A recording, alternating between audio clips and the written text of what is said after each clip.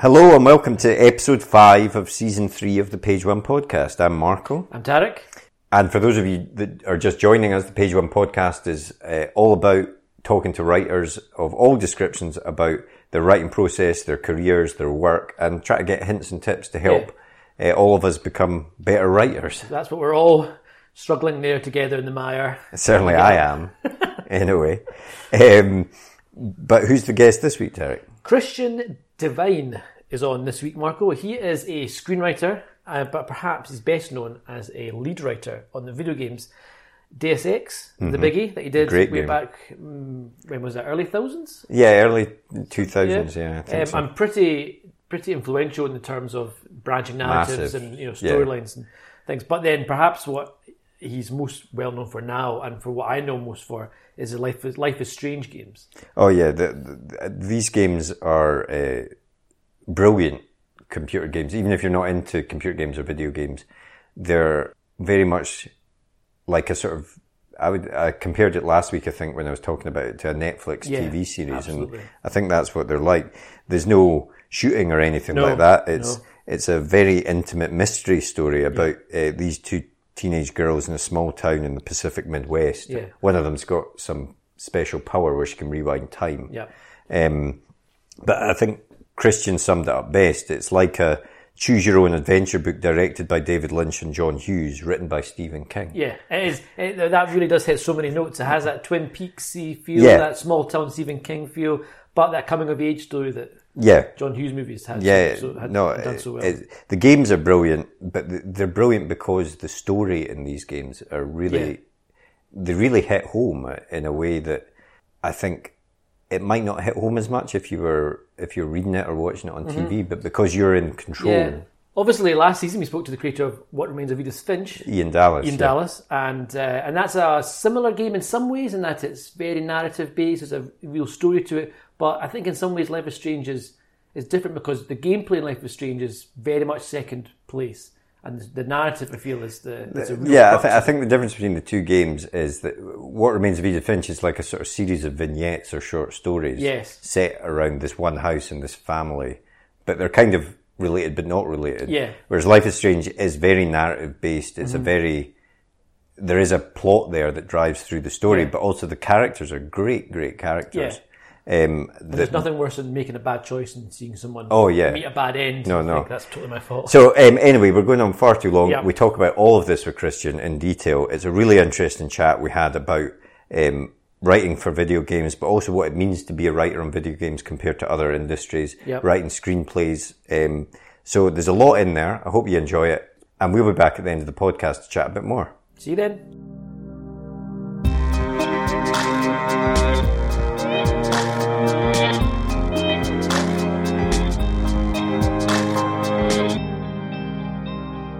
I had read that you loved playing D&D as a kid and loved being the dungeon master and presumably creating these stories for your friends. Was that where your love of storytelling was born?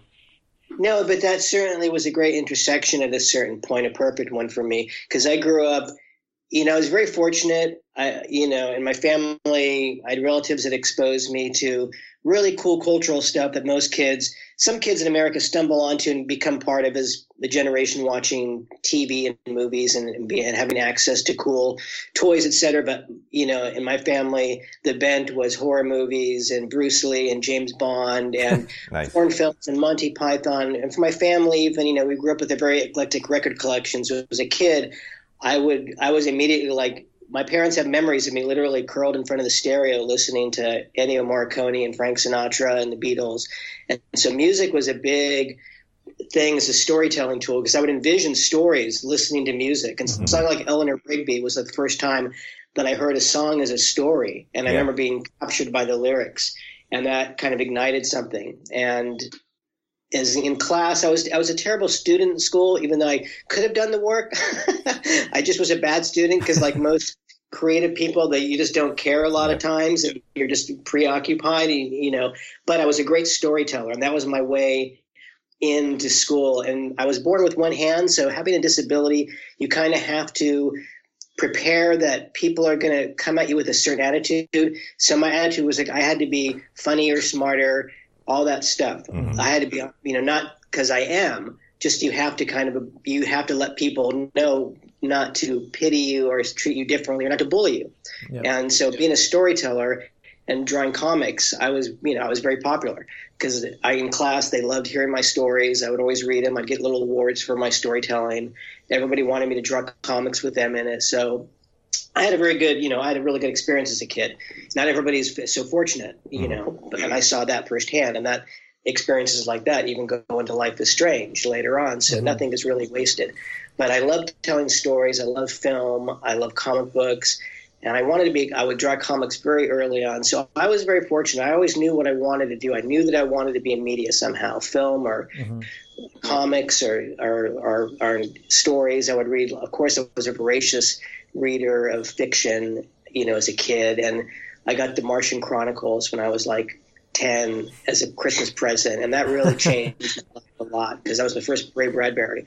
And he became a big, huge influence on me. Mm-hmm. And I got to meet him later on in my life, and get a picture with him. Oh, cool! And where he actually grabbed my hand for the photo for some reason. It was the most bizarre thing, and I felt being sanctified. But so I would make Super 8 films and videos and things like the typical kind of geek route, and I was a big geek, particularly, with science fiction and monster movies and horror. But I had a wide range. I was into a lot of different things, and I liked everything. And I thought you should use everything as a writer, as a creator, as an artist. But everything's in. Presumably something that was not there, or maybe not there as much as it is these days, is computer games.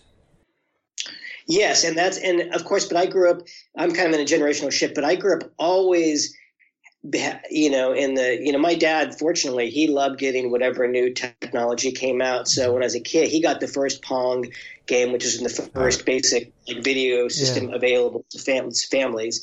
It's so funny when you see the technology changes. I like to tell people the technology is, for video game is only 50 years old or so. It's not that old. And you see from Pong to Doom is an amazing leap, and my dad got the first Atari system, so I was into that, of course. And one of my best friends growing up was a guy named John Romero, who you may know as the creator of Quake. And so me and John were very super simpatico in the same classes. And, we'd hang out. And John, we would draw together. And we had a very perverse sense of humor and wit, but shared the same love of, kind of geeky things. And John, however, was clearly a computer genius, where I was not. And John instantly literally in freshman year in high school, I was drawing comics and writing stories in class. Mm-hmm. And in front of me, John was writing code for computer games that he was already selling by age 15, 16. Wow. John was already selling games to magazines at a time when that's when you sold games. That's how games got out through magazines and computer stores. But John was making money already. And he was, it was amazing. He was clearly a genius. And I had none of that technical aptitude. I had none of the programming skill. And that was not my forte. The creative side of it was the writing and the visualization. Although John was great at that too, though. But even though you wanted to, you're obviously very creative and stuff, but you didn't decide to go down the game route first. Is that right? You kind of went down the literature, the film world. Is that correct? Well, I was always interested in gaming as a format that would be. Because obviously, when the first gaming kind of not consoles, but the first games that came out, many of them were scrolling narrative games. Mm-hmm. So that was the great fun. And so when I discovered D&D when I was about 12, and D&D was a really cool kind of subcultural thing in the 70s, and I was just a kid, a baby.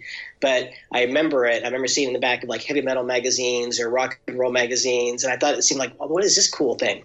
And so when I was 12, I got my first D&D box. I ordered it. And I became addicted to it. I brought it to school and immediately got kids addicted to it, and they banned it pretty quick from school. I was playing it for a variety of reasons. But it was that was a major storytelling influence on me because I was like, it taught me how to create a story on the fly. Mm-hmm. I would, I map out basic, the maps and the what was going to happen in the game, basically. But a lot of times you're just bullshitting and you're making stuff up. But you had to make it exciting and keep the players interested. So And I like to play the game, but I was frankly a better DM than anybody. And plus I was a control freak, so I wanted to be in charge of the story. But it was fun, but I like having the back and forth of the player creating their own story. And then that forced you to kind of go into their story. So to me, it was always like the ideal storytelling tool. And then at a certain point, I wanted to be a filmmaker, and I focused on screenwriting when I was around 18, and said, I could be a master of, I could be a jack of all trades and a master of none, because I was doing everything, drawing and writing, making films and music and et cetera, et cetera. But I got to focus on one thing, and the cheapest thing available is writing, because all you need is a piece of paper, a pen, or a computer, or whatever. That's it. Yeah. So if you want to get into any industry, a creative industry that requires narration or a story, and if you are of that bent, writing is, in a way, the cheapest, fastest way to get in, although I use the word fastest very loosely. That's a precautionary tale, by the way. Nothing is fast, and nothing will happen in the timeline that you think or hope. I was supposed to be rich and famous by the time I was 21. So any day now. Yeah. So, but you're supposed to create these goalposts in your mind, even if you don't get there. That's part of how it drives you. You're supposed to keep going forward. So I focused on writing. Wrote my first screenplay. Took about a year, and started writing screenplays basically, and took some time off to fuck around, experience life. Because I also firmly believe, as a writer, this is to me one of the most important. When people ask for my writing advice, for what it's worth, I tell people, experience life too. Mm-hmm. You have to have something to write about, and that's why I tell people, when you look at writing. Yeah, there are cases where young people are writing books and writing films and writing TV shows, etc. But that's not usually the case, because when you're 19, 20, 21, 22, 23, you do know things, and you can know things that an 80-year-old cannot know. Mm-hmm. But writing takes time to learn. It's a craft also, and you have to combine that with experience. And unless you're a very old soul or have very wise eyes, which young people definitely do, and there are writers that do have that for sure. There are people that have that gift, there's no doubt. But that's the exception, not the rule. Mm-hmm. So I say you have to experience things in order to bring that to the table as a writer. So go out in the world, get your heart broken, experience joy and loss and grief. All the things that are going to come your way anyway. That shit will come your way, so just use it. Yeah, absolutely. Make it just for your meal. That's what I tell people. You're going to get that drama anyway, so you can try to incorporate that. And psychologically, I think I think writing works on that level too. Yeah. So, I focused on the screenwriting, and long story short, after I realized I'd been fucking around for too long experiencing life, I realized at age 25, I said, what the fuck am I doing? I'm not doing what I was set out to do. I have all this creative ability, but none of the discipline that I needed. So I went back to school, and which I had totally avoided after high school. I was done with school, because as an artist, my feeling was nobody gives a shit what school you went to when you're putting your art out there. They really don't care. I mean, it helps you if you want to get a job, in certain cases. But if you write a book or write a game or they don't care what college you went to. Yeah. John Romero did not go to college.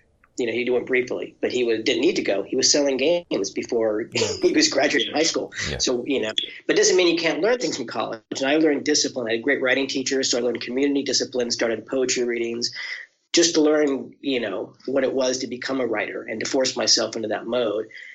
And then started, entering contests. And the first writing contest I ever entered, I used that as my sign that said, if something doesn't happen with this, I'm going to join the Peace Corps. Simply stupid thought, but that was my thinking then. And I became a finalist for this national playwriting contest. I was one of the 100 finalists out of 4,000 plus people. Nice. And it was my first thing I ever submitted as a writer. Wow. So, it was a pretty big deal. But the first thing earlier I'd ever submitted as an artist was to Fangoria for a Draw the Thing contest, and I was a finalist in that. So I got my first print publication in Fangoria magazine. Cool. So with Evil Dead on the cover. So I think that's my very cool. My proudest moment. But so when I started winning, writing contests and awards, and that's always, once again, as a writer, you're going to be alone a lot, and you don't always know how your work's going to be perceived, and you can't necessarily trust your friends, and you shouldn't. Mm-hmm. You have to have some outside sources that you go to, people that don't know you, don't give a shit about you, and can judge your work in the way that readers are going to judge, and editors and other people, are going to judge it. You need a support network for sure. And, you don't want to be around people that berate you or make you feel bad as a writer. Mm-hmm. So you have to find a community of writers or people that you can work with. And that's easy. That's what I did. I had started an amazing writing group that's going to this day. And we've produced bestsellers and writers that have sold their books for, $800,000, and other writing group I was in Los Angeles, major bestsellers and people that have created. My friend Matt Nick started the group, and he created the show Bird Notice. So, cool, yeah. A lot of writers that I started out with when we were all eating ramen, almost all of them did get to where they wanted to go. And that I tell people that too. Like every writer, and I was listening, to your podcast, and one thing I like about it is like, every writer's story is totally different. Yeah, and I tell people that. Don't get discouraged. Don't say, well, wow, look what happened to him or her. I'm like, yeah, but that's them. Your story is so different. And the one thing and for years, I started writing because I love doing nonfiction. I started writing essays and articles for Creative Screenwriting Magazine for 10 years plus. So I was an editor and an interviewer. So I interviewed everybody from David Lynch to Rob Zombie to Stan Lee, Steve Soderbergh. So I covered the gamut with the interviews, and it was a great experience for me because I love to get into the process, and of course how you sell stuff and et cetera, et cetera. And everybody's story was totally different. And that's what I learned. Everybody's story is totally, so your story is going to be unique no matter what it is. And so when you make it, that's just going to be your story. Mm-hmm. And, not everybody's and so that's what should inspire people. The fact that there really isn't just one way to get there. I think that's right. And I suppose the difficult thing is, as you say, it's a solitary thing a lot of the time of being a writer, and it's to not get too downhearted when it isn't going your way, which is inevitably going to happen. That happens to everyone. We've heard that from the biggest people that we've spoken to. And you just have to have that confidence and that, like you say, a support network that you can trust to push you forward, I think. Yeah, and you have to feel, I tell people straight up, I go, if you want to be a writer, don't. You're not going to make any money. Yeah. Your friends and family are going to think you're crazy. You're going to feast your famine if you sell anything, if you make it, and you don't know. There's no guarantee. You can start writing your ass off. There's just no guarantee you're going to sell anything. Yeah. And then I say, as a follow-up, and if you're a real writer, you're not going to listen to anything I just said. That's true. I think no one becomes a writer for the money, do they? They become a writer because they just want to write, and it's that innate urge to get a story. To do it. Yeah, exactly. Yeah, although I suspect, and sometimes I wish I was that kind of writer, although I certainly do like to be paid and want to be paid, only because I know that, as Harlan Ellison once said in a book, money is freedom.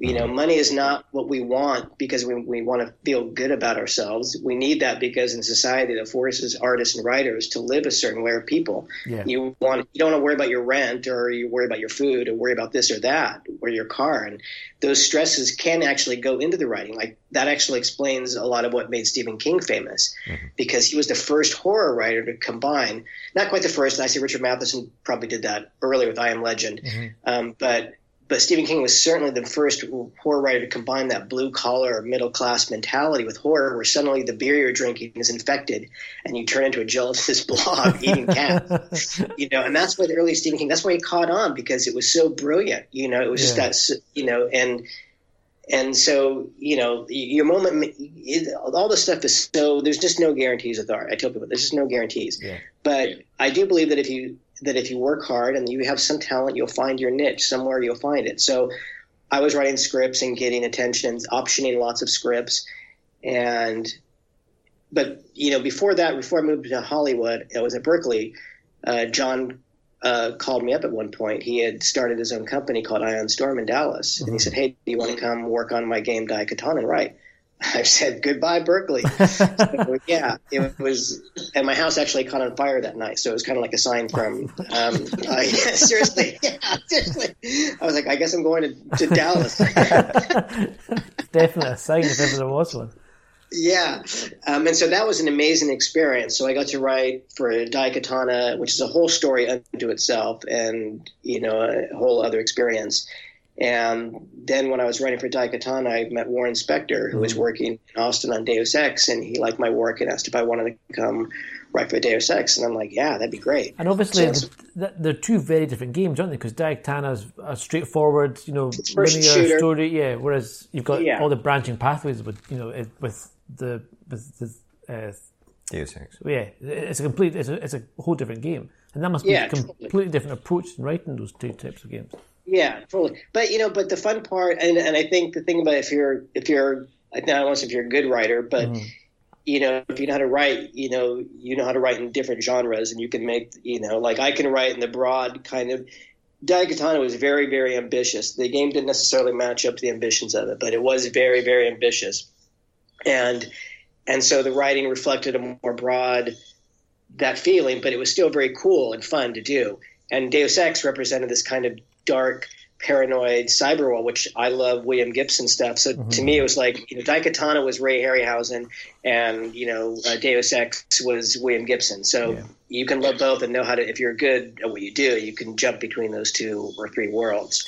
And I could easily, I was just going to say, at what stage were you brought on to that? Because I suppose that's the thing with video games. It's, I imagine, a very rare thing for the writer to be the person that says, right, here's my idea and this is what we're going to make a game of. Presumably they brought those games to you and then you created the story within there, helped them create the story within there. No, I mean, Daikatana was John's story. I came in and wrote cinematics and dialogue, and Deus Ex was Warren's story all the way, and he had a massive Bible for the game, a massive design doc. And I mean, I was able, I contributed ideas and, talked about things. We have brainstorm sessions, and things. That's what people bring, designers and writers and artists all bring their ideas. Everything is a product of this multiple. But it's like a movie. There's a director. Designers are the ones in charge. So, and usually the writers, too often or not, are brought in too late. Because writing growing up, and that was always my big problem with the games, even though there was good writing out there, because the designers tended to be writers. For a lot of games. But it's also designers should be focused on the game, and you can't be focused on writing everything and designing the game. That's a lot to ask for, unless it's a smaller game. So there tended to be too much writing dilution, and writing was thought as an afterthought, and people would often like, what writing? Even there's a lot of Ultima games. I mean, Final Fantasy, there's a lot of games that have great writing, and so there are Monkey Island. There's lots of games. LucasArts games always had great, storytelling and stuff like that. So there's always been a good template for good writing in games. It just was never the thing thought of, and tends to be not the thing thought of. But it's a thing you need to do early, because it's harder to change technology later than earlier. It's easy to change writing. It's hard to change technology, and there's too many results of that. And so writing is still, as I tell people, it's still in the game world. It's still kind of in its infancy.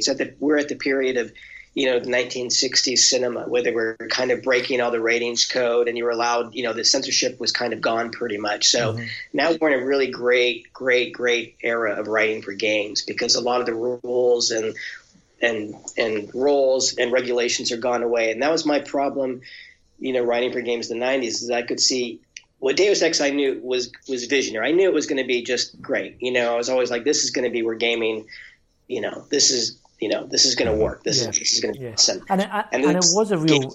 Sorry. No, go ahead. No, just say that it was really the first example of a game that, or at least I played anyway, that had so many different options, and the slightest things, the choices you made at one point, you didn't realise would echo down, levels later, etc. And how do you juggle when you're writing something like that, or how do you keep all the branching pathways in your head and know there's a payoff down the line here if someone does this type thing? Well, that's why there's Excel docs and narrative designer, because you have a team, you have people that are kind of overseeing stuff. So you have somebody like, usually a narrative designer is the one that oversees the kind of scheduling for the writing and using Excel docs, and they kind of, are guiding, maybe laying out what needs to be written, et cetera. And then the writer can focus on the writing and not, this other stuff. I think that's important. You got to understand, and people don't really understand, and there's reasons for this, that what makes up a writing team or writers on a video game. And I think now things are too diluted for me in terms of how they approach in discussing this, because, what does writer mean? What does narrative designer mean? What does story mean? What does this mean? Does this mean you're only contributing to one thing or two things? When you look at it from the Writers Guild in Hollywood, for screenwriters, everything is very strictly delineated. Yeah. You know what every writer does, and they don't mess around. And games will get there. Like I said, we're in this very early medium and early era where we're just now sussing out what game writing means. So, and I was disappointed in the 90s because I thought, with as elevated as I thought Deus Ex was, I was still too much of a little boy mentality in the gaming world. And I was like, I kind of looked at my watch and I said, in about 10 years, let's get back together because there needs to be a lot of growing up. Yeah. And there needs to be women here and other disabled people of color, and et cetera, et cetera. It's just, to me, it was a very limited, brilliant, it's just nothing to do with people. It's just the nature of the industry of the era. I knew games had to grow up, and they did, which is great, and games like Deus Ex helped it grow up. So in the 2000s, things started shifting, and I got a call from a friend, a great French writer, and she said, hey, I know a company that's looking for an American screenwriter for their video game. And I'm like, yeah, I'd love to talk to him. So it was Don't Nod Entertainment. So they sent over a couple clips of what they were doing. And the first thing I saw for Life is Strange was the menu, which was just basically this trees in the wind, kind of this Lynchian tableau of, again, and immediately I just got it. I was like, oh, I get it. Yeah. I get what you're doing. And then the first scene I saw they sent me was non-voice scene with David Madsen discovering Chloe and Max in the room dancing and smoking puff. And I was like, this is exactly what I've been waiting to write. This is exactly what I've been waiting to do. Oh my God, I was so thrilled. I was so excited, and I was so scared. I was like, I have to get this. If I don't get this, I am joining the Peace Corps. Like, just don't put this in front of me, because I had to test for the game too. So I hadn't gotten the game. I was testing for it. How do you test for that? Do you write sample bits and everyone submits? Yeah, every game company is different, and so you never know. I find that testing doesn't always necessarily present exactly your how writing is best used, because they're just very narrow questions that you could easily change your direction of if you knew more about. So but some tests are good, and they need to kind of see what kind of writing you can do, so it makes sense. So, but the Life is Strange test was just a series of write a dialogue, between, these two characters, et cetera. So things that I could just do in my sleep and that felt natural, and that what the kind of story situations they presented sounded fun. And so I just immediately, just crafted, I taught myself Twine, and created a whole Twine branching dialogue to show what I could do, because I really wanted to get this. And I was really excited. To me, it was like the ultimate choose your own adventure book. Yeah. And that's kind of how I approached it. The Choose Your Own Adventure book done by John Hughes and Stephen King and David Lynch. Exactly. And Judy Blume. I suppose we should explain a bit for listeners that might not be familiar with Life is Strange, but it is a game for people that think of video games as shooters and stuff. It's entirely the opposite. Couldn't get further away from it. It's a game that tells a really quite intimate but mystery story, I suppose, of two girls in a small town, and one of them's got special powers, but it's got this sort of branching narrative, as you say, that depending on what you say, you can choose your options as you're speaking to people, and that'll have an impact on the story later down the line and stuff like that. And when I first played it, I was sort of blown away by it, to be perfectly honest, because it was unlike anything else that I'd played before. And it was that experience that you were describing before, which was video games growing up. It was telling a story that you would more normally see on the TV screen or the cinema, but you were part of it. You were part of that story, and that's what I thought made it unique. Yeah, and it was brilliantly conceived. And I tell people, because I get a lot of people that don't. People don't. There's a certain segment of the populace that simply don't understand what video games are anymore. And so I meet people all the time. They're like, "Oh, I don't like games because they're shooting." I'm like, I understand you think that all video games are just one thing, but things are different now. Things are way different. I go tell people, there's video games about cancer survivors. This is a whole different world. And so for people that don't understand games, to sell Life is Strange, I say, it's a choose your own adventure book done as a Netflix interactive series directed by David Lynch, Stephen King, and Steve Bloom and John Hughes. And that's it. That's actually quite a nice way to say it, because it is. I can see exactly how you mean that, and it does play like that. Yeah.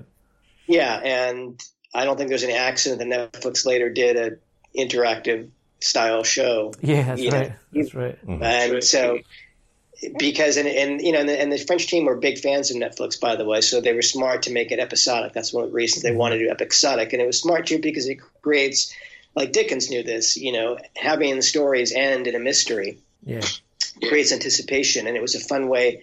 And the story was a mystery and involving, so it was a great way to get the fans, and the players to contribute their own, ideas and themes and whatever. It was awesome. It was the greatest thing just to watch the fans kind of, embrace these characters. And is it all locked down then, or like when episode 1 comes out, have you got episode 5 in the can, or do you adapt things if you see a theory someone says, or if you don't like where it's going?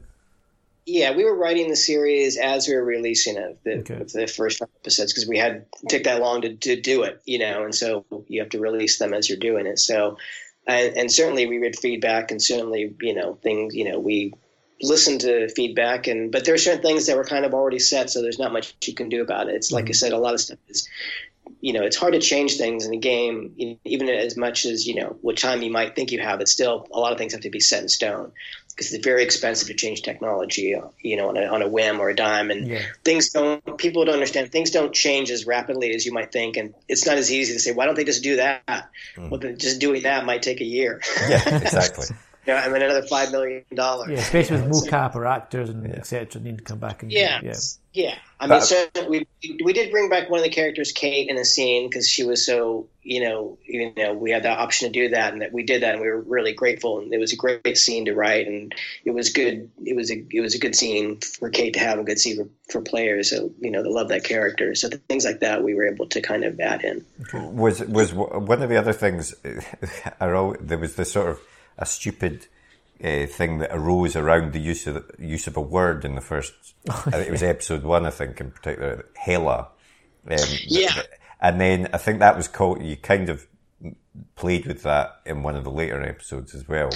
As a result. Well, this is a great. I'm glad you brought that. This is a great lesson in linguistics, because one of the things I was most excited about, and I literally put this in my test. I had Chloe saying Hela because I'm in California. Hela is a very common phrase. You'll hear in Northern California particularly, and you hear it growing up over the years. Although it's a phrase that's regional, like a lot of phrases. You don't hear it in Southern California. And so people in Los Angeles, if they heard the word Hela, they'll roll their eyes and go, "Oh, you're from NorCal." So just like you could be in part of Scotland or part of England or part of wherever, and they might say something like, "Oh, you're part of you're from the South, you're from the North," or whatever. Yeah. It's just a regional thing. And I, as a writer, I love language. And one of the things I wanted to bring to Life is Strange is just this playful sense of language, and, bring in and the game is kind of supposed to be in this art college and has a lot of influences, cultural influences, laid on very thick, no doubt, but with a very playful tone. And so I started noticing that people were saying the word Hela a lot. Young people were saying the word Hela. I thought it was funny because I hadn't heard it in a while. And so I immediately gave it to Chloe. And only Chloe, by the way. And I thought, this is going to be the word that comes out of the game. This is going to be the word that I want to go around the world. And it did. And I was so excited just because I thought it was so regionally accurate, and it revealed something about the character also.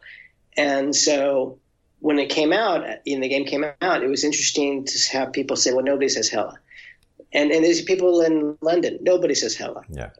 Well, they don't say Hela in London, but they don't say sus in Sacramento either. And so why would you assume that people say? I thought it was very interesting that people it actually showed me something about the interconnectivity that we all have now, that people kind of assume that we all share the same language everywhere, or that because they haven't heard something, it's not valid.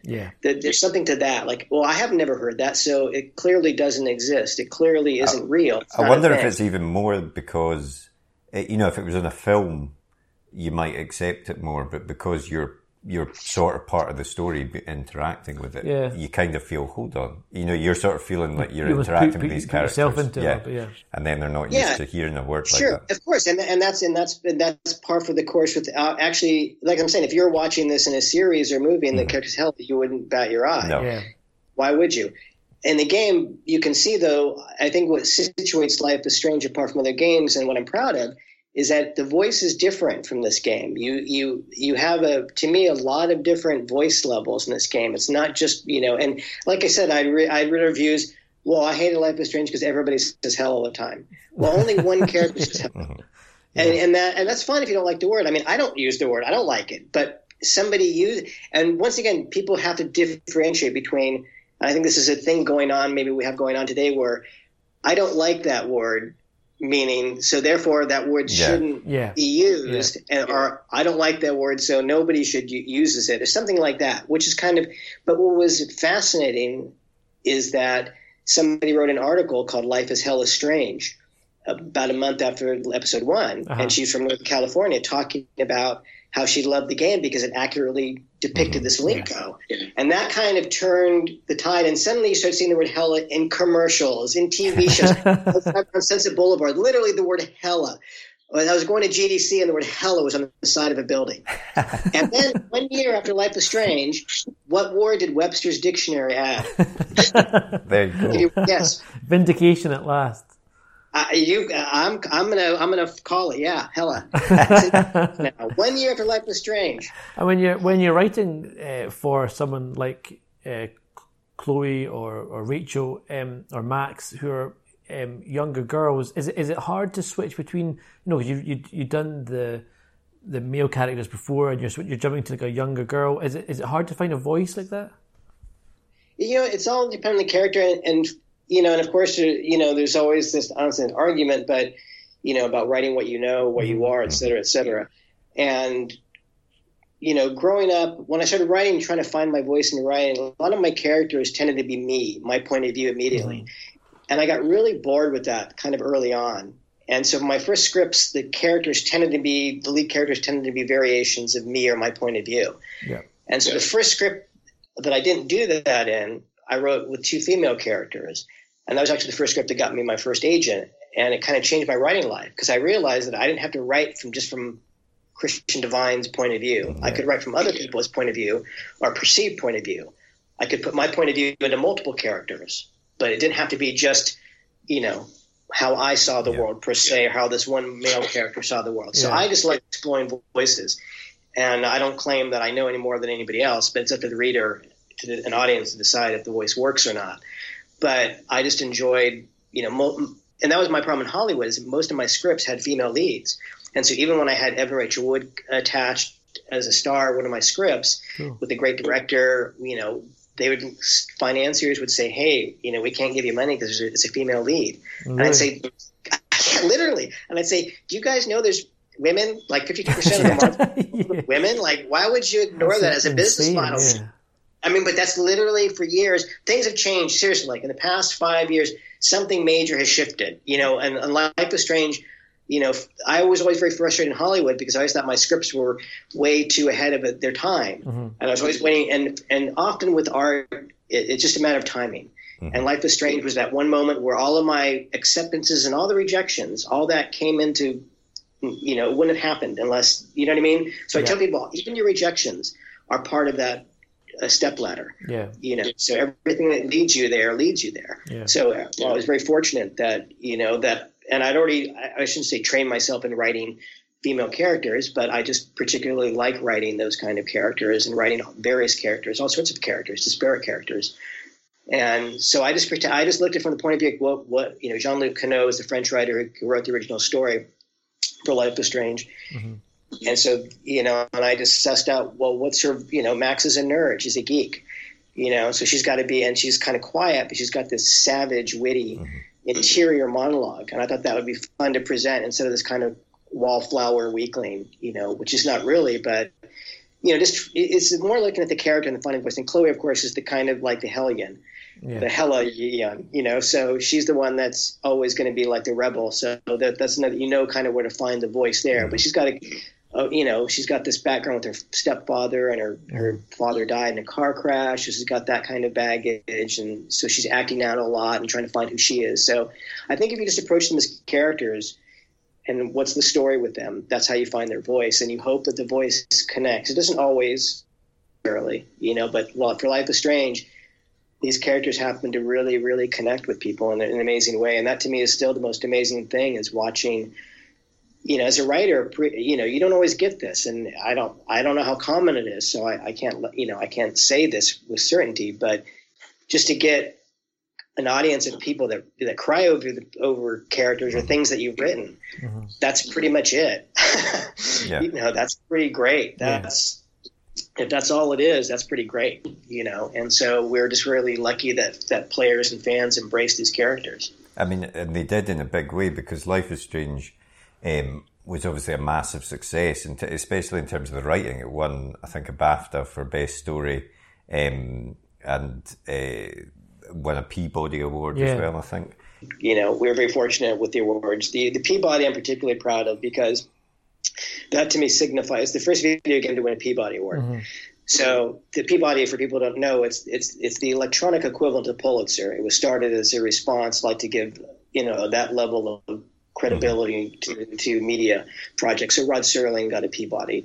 Mad Men is a Peabody. Mm-hmm. All these shows, Simpsons is a Peabody. It's a great history, and getting that was such amazing validation to me, just for video game storytelling, video games, because it elevates it to that next level where people can't dismiss it so easily as, it's just this or that. And I understand why people think that, because it's not a medium that everybody, frankly, is going to be into or play.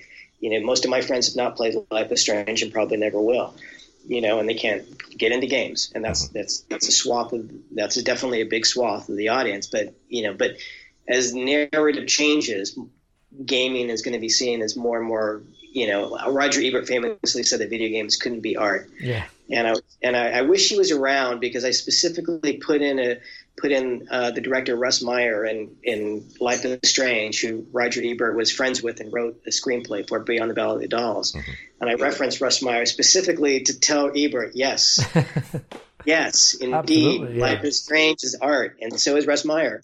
And I think Ebert would have said, I think actually he totally would have said, yeah, okay. And he would have seen other games, Edith Finch, games like that. That was a great interview. Absolutely. He did with there's lots of, not just Life is Strange, lots of games, or in the zone of where narrative storytelling is, it's on a level of film and literature, et cetera, et cetera.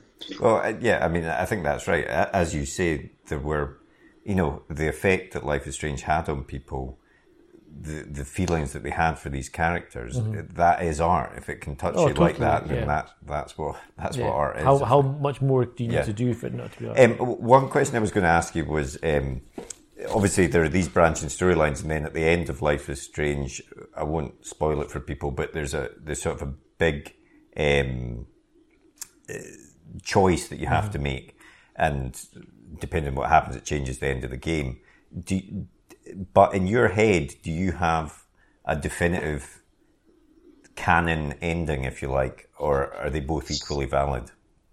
Yeah, the Kobayashi Maru scenario, where I have both endings in both universes. Divine's cat. There is no lose. Yeah, well, that's good. It's just two universes cohabiting together in my canon.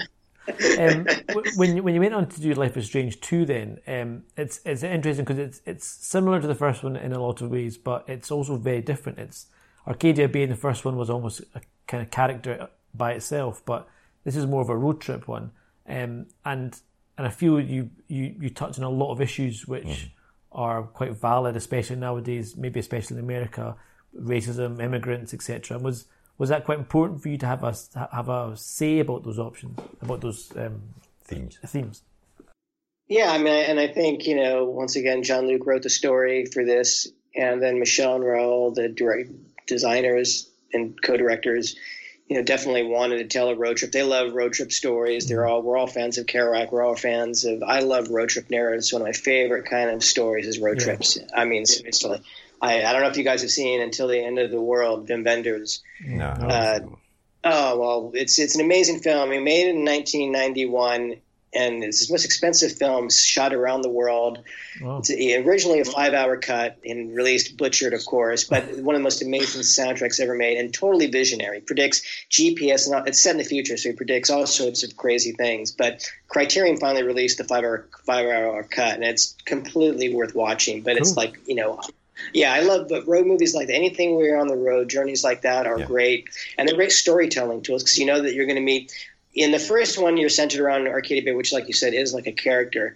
And the power and the pleasure of that is, of course, you get to establish all that kind of atmosphere. Yeah. And then when you go on the road, you have to break that up because you're going to be going to different elements, which is what I like as a writer. That's what I think is exciting. You get to have all these different layers of but a road trip story is great because you get to meet all sorts of disparate characters, and it ups the ante for just different characters and different environments. And I love the environmental storytelling. Life is Strange too. Like I said, there's a lot of layers of writing too going on in the game that we should talk about.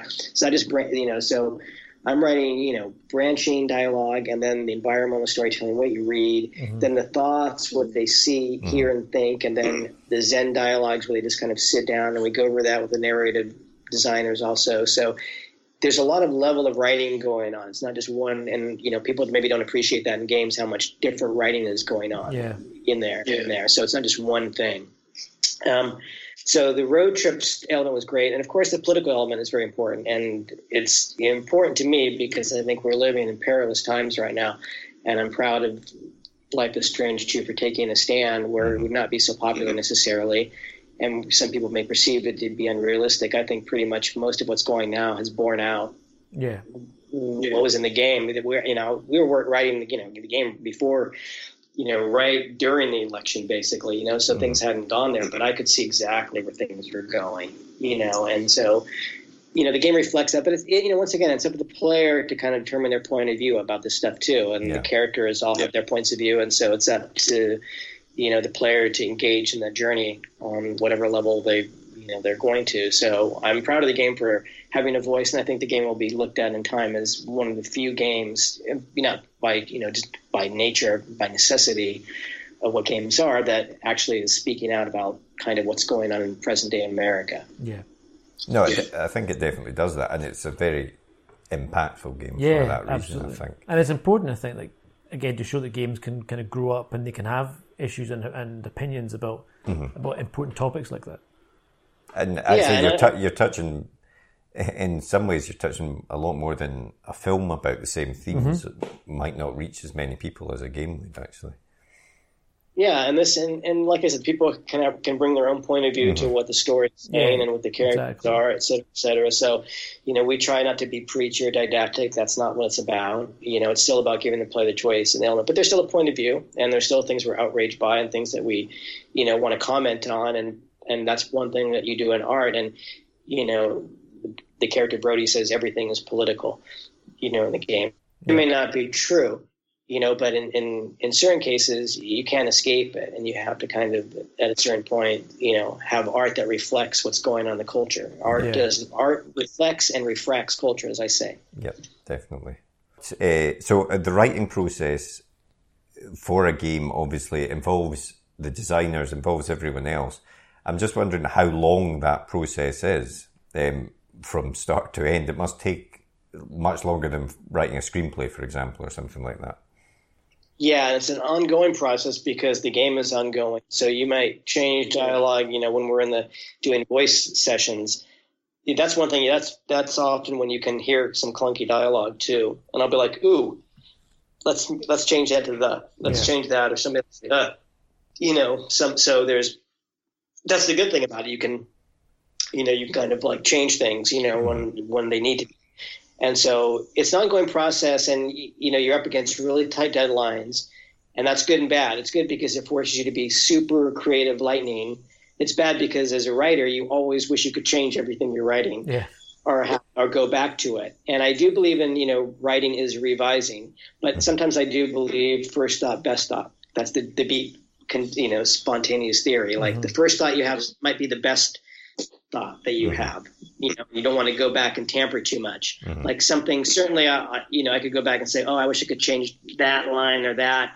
But then there's other things that are so raw and beautiful in a way that come out of that, you know, the need for speed, or the need for brevity or whatever, that you don't, you know, you could tamper with it too much and lose a lot of what's special about things too. So there's always that kind of balance. But there's such an enormous amount of writing for the game. There's millions of words. So right there, you're on a whole nother level that's beyond screenwriting. Like, you know, the level of writing is just staggering, you know, and that's what's fun about it, you know, but that's also the challenge of it too. And then how do you, I mean, plan out your scenes? I mean, is it a case that there's actually not that much planning because you're essentially given a scene and say that in this scene A to B happens, but we need the dialogue to reflect this? Can you just give us some chat? Yeah, it'll be like a story scene. It'll be like, you know, and maybe they've done the mocap, maybe they haven't. In the case of Life is Strange, I would write, you know, the cinematic cut scenes. Some had already been done, and other times I would write the scenes, and they would animate those scenes based on the screenplay elements, and then the director would come in and then do the mocap direction and do that. And other times, you know, it could just be, you know, it would be based on what pieces of animation they might have available, et cetera, in the editing. So there might be a scene like Chloe and Max in a room talking, and this is what they need. You know, they need the dialogue for the characters. Yeah. So you got to, you know, they kind of know what they want, how the scene to end. You know, you have a certain amount of time frame. You can't have the characters, you know, like maybe have a couple minutes at most of dialogue. So,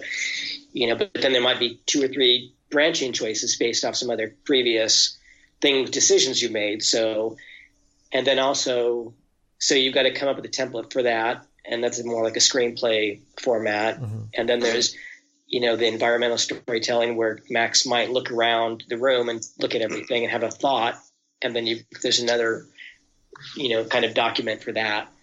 And then there maybe another document for the Zen dialogues when she sits down by herself, et cetera, et cetera. So there's like 4 or 5 different kind of document tableaus that we go over. And also, like, if she looks at the computer or something like that. Yeah, web page or something. Yeah, and the writing, once again, that's another page of with its own layout of description of what, you know, the environmental storytelling, what you're looking at. It's so much writing. And as you say, not just the written stuff, but the spoken stuff, the thought stuff. And keeping track of all that. It's crazy. Yeah.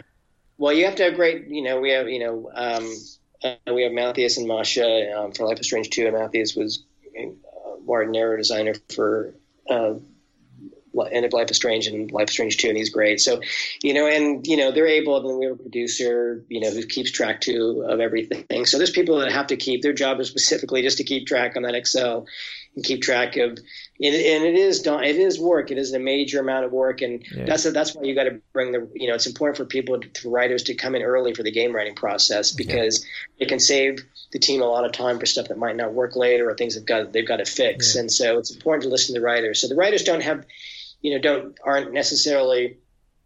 I was given an enormous amount of freedom in life. Very fortunate, an enormous amount of freedom in Life is Strange, you know, to bring things to the table. And so you don't always have that, though. And some things are, you know, you have to just do things based on exactly what's there in front of you and what needs to be done, et cetera, et cetera. Some things are just going to be voicing.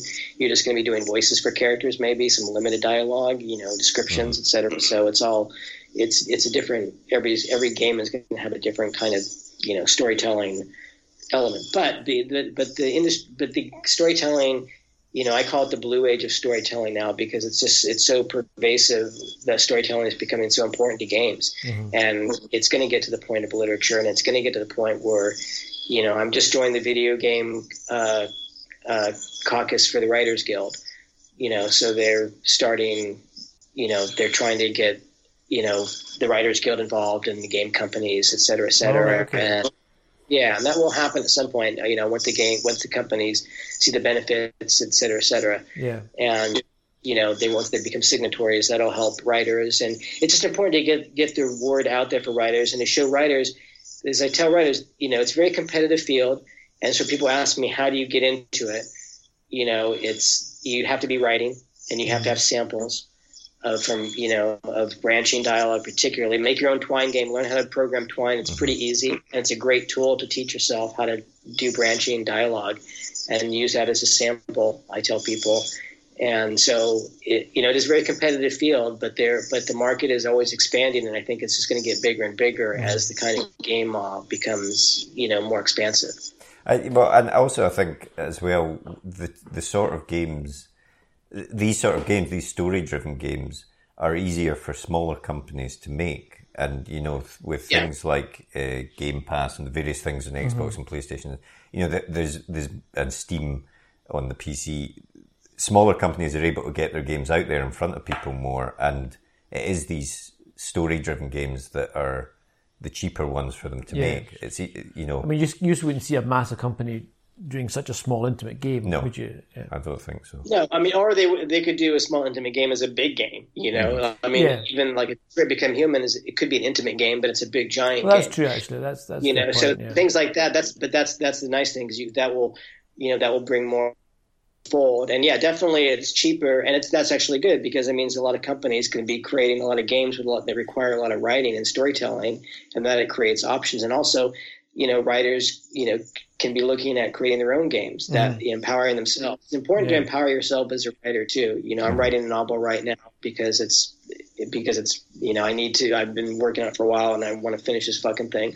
But but it's a totally different discipline than writing for games or scripts. It's completely different. But it's fun because it's totally empowering, and I'm kind of on a giddy high from that right now. And I'll be, I want to capture this moment where I'm really happy with what I'm writing, as opposed to later I'll be like, oh my god, what is this shit? and I suppose the thing with the novel is that you could write it yourself and then put it out tomorrow on Amazon or something. You can completely control that. There's no one else needs to be in the room to get that product out there to people.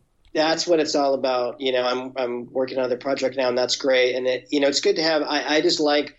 I wrote a novel years ago, and now I've come up with a different idea, and I've been working on it for a couple of years, and in the background while I'm working on game projects, and it's been really fun. And I'm really focused on it right now for a bit, and it's really a different discipline, but it's a lot of fun, and just the sense of like the empowerment is great. It's like nobody can tell me what to do, and no matter what it is, it's going to be my baby. Exactly. If it survives or not, it's going to be mine. And there's a lot of that feels good too. I mean, it's great. I mean, it's great to be part of a team. That's why you write for games. You don't want writing is a very solitary job, so it's for writing. So it's great to write for video games, because you get to work with a team. Then you get to go and do some writing by yourself, and you go hang out with the team and interact. Then you go back to your cave, etc., or your cafe. My cafe is my cave cafe. Wired all day. But everything you said, I think it's important for writers just to have a lot of experiences and a lot of disciplines. And what I like about Life is Strange is, in a way, it's purposely hipsterized because it's set in an art college in Oregon. So there's a lot of, and I went to Berkeley as a film major, so all you're doing all day is dropping names, and that's what you do. So.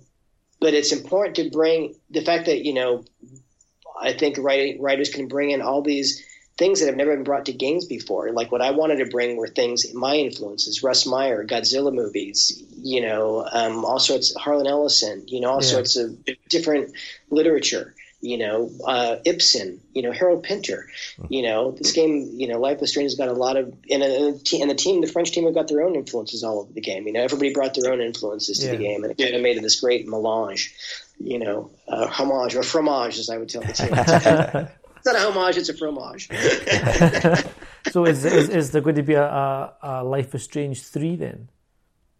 I have no idea. I can't say anything right now. Wink, wink. Is it? Say no more. Say no more. Fair enough. No, I hope there will be at some point. Yeah, I'm sure. I mean, everything will come in its due time, and we're still off the goal of Life is Strange 2 and the decompression from that. But like I said, it's fun to be a part of this amazing Life is Strange universe, and it certainly as a writer changed my life. And that's the thing when I say it's a different story. I mean, I hope that I would be involved in writing games, but I wasn't expecting that to be the thing that kind of gave me whatever name I have. It did. And once again, so I tell writers, you never know where your path is going to lead. You don't know know where you're going to go. So don't judge yourself too harshly and go easy on yourself. And also be aware, though, there's no guarantees. You have to be very cruel in a way. And I tell people, you have to write all the time, and give yourself some timelines, some realistic ones, and also have people approve your work. That's the thing. If people are not giving you positive feedback via contests or submissions, even collect rejections, and you should collect rejections. That's a badge of honor, by the way. That's a great thing. You should be collecting rejections. It shows you're doing it. You should always be happy with every rejection. It sucks, but it shows you're doing it, and that's a good thing. Yeah, that's true. But yeah, really. And so you have to look at that. Pat yourself on the back with every rejection. You're doing it, and because there's no guarantee. But at some point, a teacher, somebody should be telling you that you're good or that you've got something to say. And because you're going to need that to get work. You're going to need that. And you can write for yourself through the soul enjoyment, and that's one other thing. But if you want to work, you have to have people say, okay, this is worth putting it somewhere. Yeah. So that's the trick I get. That's the mystique. So you've got the novel that you're working on. What else is in the pipeline at the moment? Game project I can't discuss. Okay. Once again. And Life is Strange 3?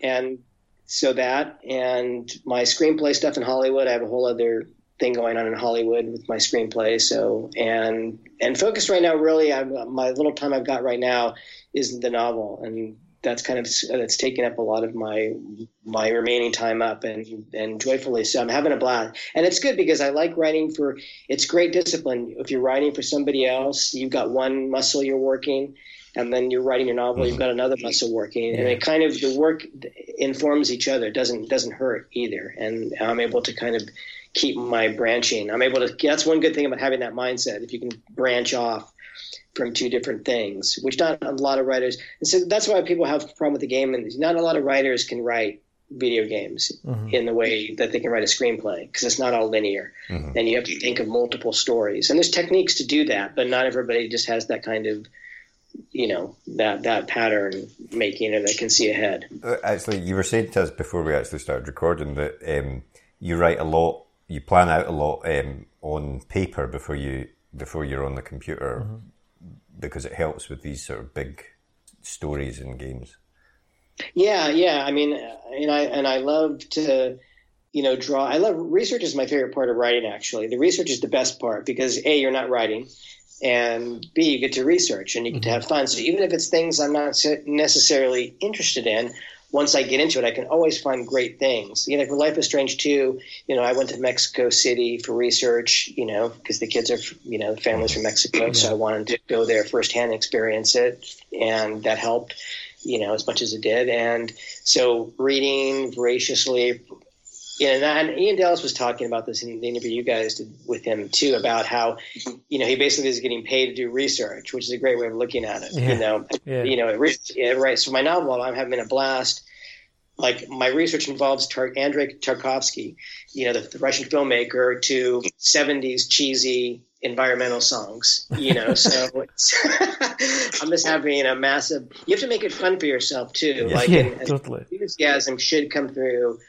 And that's one thing, when writing doesn't work is when you really it's not coming out. I mean, there's such a thing as writer's block. It doesn't always come out, sure. But sometimes when it really isn't coming, there may be something going on that's making it not work. And you should look at that. Because I know that it's so hard to sit down to write, but the thrill is when you get into that zone of once you've started writing and time vanishes and you feel like at peace with the world, and you feel like, yeah, this is good. Even if you think it's shit later, and you will, at least you're getting that vibe, and it's driving you forward. So I think it's, the research is a big part, and I like to storyboard, a lot. It helps me just visualize scenes and have more fun with them, kind of laying them out. And like I said, watching a lot of movies and reading books that soak up what I'm doing. I'm in a big Andrei Tarkovsky mode right now, the Russian filmmaker. Have you seen any of his films? No. I haven't, actually. Or Stalker. Well, watch Stalker. That's the one that you need to see. Okay. Because it's got a big influence on a lot of games, video games. And and it's kind of like it's one of the first cyberpunk films in a way. Okay. But like an art house cyberpunk, which means it's almost 3 hours, and the camera shots are lingering, to say the least. He makes Ozu look like Robert Rodriguez. That's about his. But his filmmaking style is absolutely beautiful and magnificent, and Stalker's gorgeous looking. So it's on Criterion, so you should definitely check it out. Oh, yeah, definitely. Yeah, and you can see how it could be a Michael Bay movie, but it's a Russian art house movie done from a different angle. Nice. But so very things like that influence me. That sense of time, that sense of what time can do, even like in games, and that's why I love Life is Strange. You have all these moments where Max sits down and has these thought, we call them Zen moments, where Max sits down and has a little thought to herself. She can sit anywhere and have a memory of the place she was, whatever. Mm-hmm. And it creates this kind of interesting little separate universe for the character, even if you don't always take advantage of it, but that it's there. Yeah. But things like that, can come out of all sorts of different literary or film or music, influences. And so you never, with games, movies and books, everything to me, nothing is wasted. Yeah. Everything, you should use everything, basically. Yeah. Try to use everything because, you've got those tools there at your disposal. Yeah. Absolutely, that's so true. On that very topic, we were going. If you've listened to some of the other podcasts, you'll hear that at the end of every podcast, we like to ask people what a few of the same questions, basically, to see what the responses are. So, what was the last TV show that you watched or are watching? I watched some episodes of Monty Python. I don't know if that counts. Oh, yeah. I'm not watching anything new. I should be, but I'm just right now watching a lot of older stuff, stuff I've already seen. So I haven't seen anything recently on Netflix. I haven't watched any series recently, so I would say Monty Python series and King of the Hill. Oh, fair enough. Eh? I love King of the Hill. I still think it's a brilliant series and reflects on how you wish conservatives were today. What was the last film you watched? I watched, and this ties with my novel, this horrible 1973 big-budget musical called Lost Horizon. Okay. I don't know if you've heard of this. It was a massive $15 million disaster with songs by Bacharach. And Ingmar Bergman's favorite actress, Liv Ullmann, is the star of this musical, and it's Sir John Gielgud as Chang. If that gives you an example of how bad the film, but it was a huge disaster, and I'm obsessed with film disasters, any kind of disaster I love, and the songs in it I'm kind of using as a template in my novel. These excruciating Burt Bacharach songs. Fair enough. I'm intrigued by this novel. You should go to YouTube. You can watch it, but you can read about it. It's pretty fascinating to read, and it's worth watching simply to watch a movie that cost as much money. It was a total disaster. And a very famous disaster, and you can see why. I mean, it's fascinating. It's based on a very classic book by James Hilton. They made a great movie version of it in the 30s by Frank Capra, and so they updated it for the 70s in all the wrong ways. But yeah, so I'm kind of obsessed with that right now. So that's what I watched last night.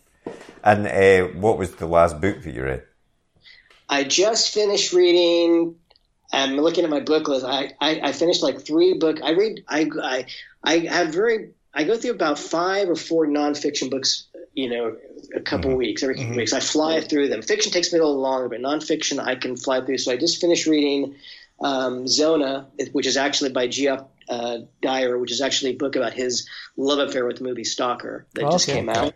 Yeah, Beatles 66, which is all about kind of this pivotal year when they did Revolver. I'm a big Beatles fan. Mm-hmm. And then Enter Tarkovsky's Diaries, which are totally depressing. And then this Alice in Wonderland, a book of short stories by Harlan Ellison, and then White Fang by Jack London. So I kind of finished all. I took a mix of books there. I have a very eclectic selection. People can't quite figure me out. I'm a Sagittarian, so I tip it, but you can't hit a moving target. That could work for you in some ways, and it works against you in some other ways. But I think, once again, it's very important for writers and artists to have a lot of influences. Like growing up, I could never listen to one kind of music. I listened to everything. My friends couldn't understand why I listened to Frank Sinatra. But I like Black Sabbath and Frank Sinatra. Yeah. And I like Moby, and I like I like Prokofiev, and I like Harold Budd, and I like Brian Eno, and I like everybody. I like Aha. I like everybody. If they're good, I think everybody. Not if they're bad, but I think you can find good things in everything. And to limit yourself limits your art. And the Beatles are proof of that. They used everything in their music, which is why they stand the test of time. And the best artist, Tarantino, more specifically, uses everything when he makes a film. He doesn't just think of one genre. He pulls in. Everything. And so I aspire to that anyway.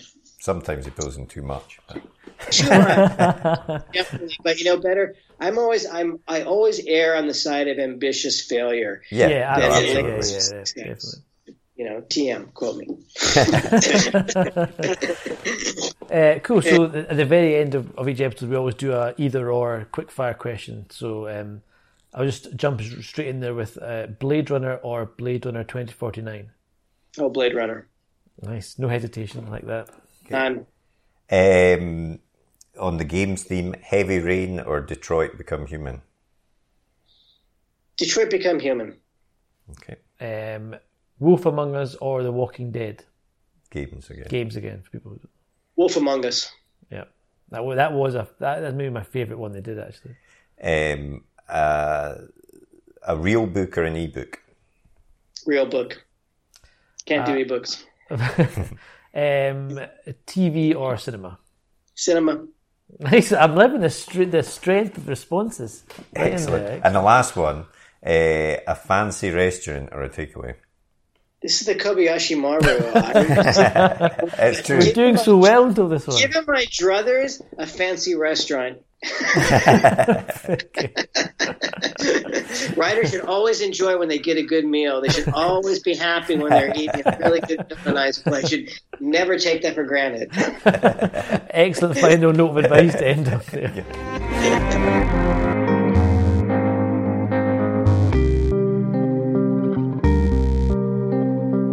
Oh, that was a really great chat. Yeah, I really enjoyed that. Really nice. Really enjoyed it. Yeah, I thought he had a lot of interesting insights there. A really good point he made about what I thought about the fact that writing in the video game world has still got a way to go. Until it's to be recognised. Yeah, definitely. Yeah. Like, I don't think it has. Definitely, he said, writing it's grown up so quickly. The video game so much industry. faster than other than books or film have. Yeah, but you're right. There's still that recognition level for games generally.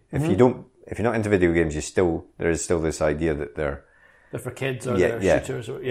But so Life is Strange is so different in that regard. Yeah. But then also in the industry, I think how important writers are and what it means. What is a writer? Because are you feeding into the narrative of the game? Are you into the design of the game? It's because everyone likes a film to look nice, but there's a recognition in film that it has to look nice and it has to sound nice. Yeah. And everyone has their equal place in it. Mm-hmm. Whereas in video games, I think the gameplay still often is the number one. Yeah, which is obviously a key thing. You don't want, you don't want it to be too passive. Otherwise, you may as well just watch a film. Yeah, the gameplay is always important, but the writing in these things is what I find as I get older really pulls me into a game and really makes me decide, do I want to play that game or not? The gameplay can be cool.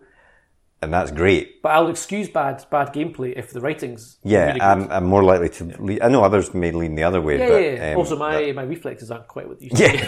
That's certainly true. Getting killed by 10-year-olds in Call of Duty. It's kind of lost as a cool. Exactly. So that was great. Really big thanks to Christian for appearing on the podcast. Really enjoyed that chat. Who's on next week, Tarek? Next week we have a return. The first return. The first returner. Mr. M.R. Carey. Yes, Mike himself. Return of the Mike. Oh, very good. You've been I've been waiting 3 seasons for that one. Yes. We loved our chat with Mike in the first season. Mm-hmm. I can't remember exactly what episode it was, but you can check it out. So I would recommend you go and listen to that. But he's got a new book coming out, the Book of Coley, which is the first in a trilogy. Which is out very soon at time of recording. And so we thought we'd get him back on to chat a bit about that and the writing process that was behind that. And again, it's a really great chat we had with Mike. Yep. So hope you tune in for that one.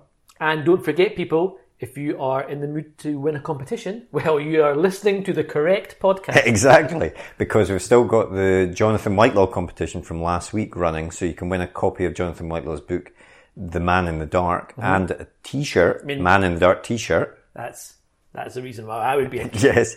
And also, of course, a Page One notebook, which is the writer's notebook that we designed with different sections for characters, plot and templates and so on. So get entering. It's not got long to run now. Yep. And we'll announce the winner either next podcast or the podcast after. Yeah. And as always, of course, if you want to get in touch, please do send us an email to podcast@rightgear.co.uk. You can send us a tweet, which is @right_gear. Yeah, and we've got a Facebook page as well. Yep. So however you want to, please do get in touch. We do love listening to the very few people that write into us. But also, what's more important than letters, Marco? Oh yeah, if you could rate us and review us if you enjoyed the podcast on Apple Podcasts, that would be great, because it'll only take you 2 seconds, but it makes a massive difference to pushing us up the charts, and being up the charts means that, we can get better guests on, because we can say we're 2 seconds number 97 in the very subcategory of top 97 podcast. Yeah, exactly. Yeah. And 2 seconds is nothing. You can like us when you're waiting for your bus. Exactly. Or you're on the toilet. All of that. We would really, really appreciate that. So if you do have the time to do that, we'd love that. But otherwise, we'll just leave you with a bit more about Page One, and we'll speak to you next week. See you then. The blank page. To some, it's terrifying, an obstacle to overcome. But we prefer to think of it as an opportunity, a blank canvas to be filled with all of the adventures and characters in our head. So how to overcome that fear? Well, we all know the best advice for a writer is write. Seriously, get words on the page and more will follow. But what about later, when you start trying to pull those threads of what you've written together? What about the character you wrote about way back at the start? Who was she again? What was she carrying? And where did she leave the MacGuffin that she now really needs in the third act? Think about all those top thrillers you like to read, or that amazing drama you just watched. What did they all have in common? Structure and planning. As aspiring writers ourselves, we've tried many different methods to try and organise all the thoughts about the stories we want to tell. We've been there searching for a piece of scrap paper to note something down, or making a quick note on our phone in between meetings. Or sometimes we'll make a note in whatever notebook we're carrying, or a document on our laptop, so we don't forget that great idea.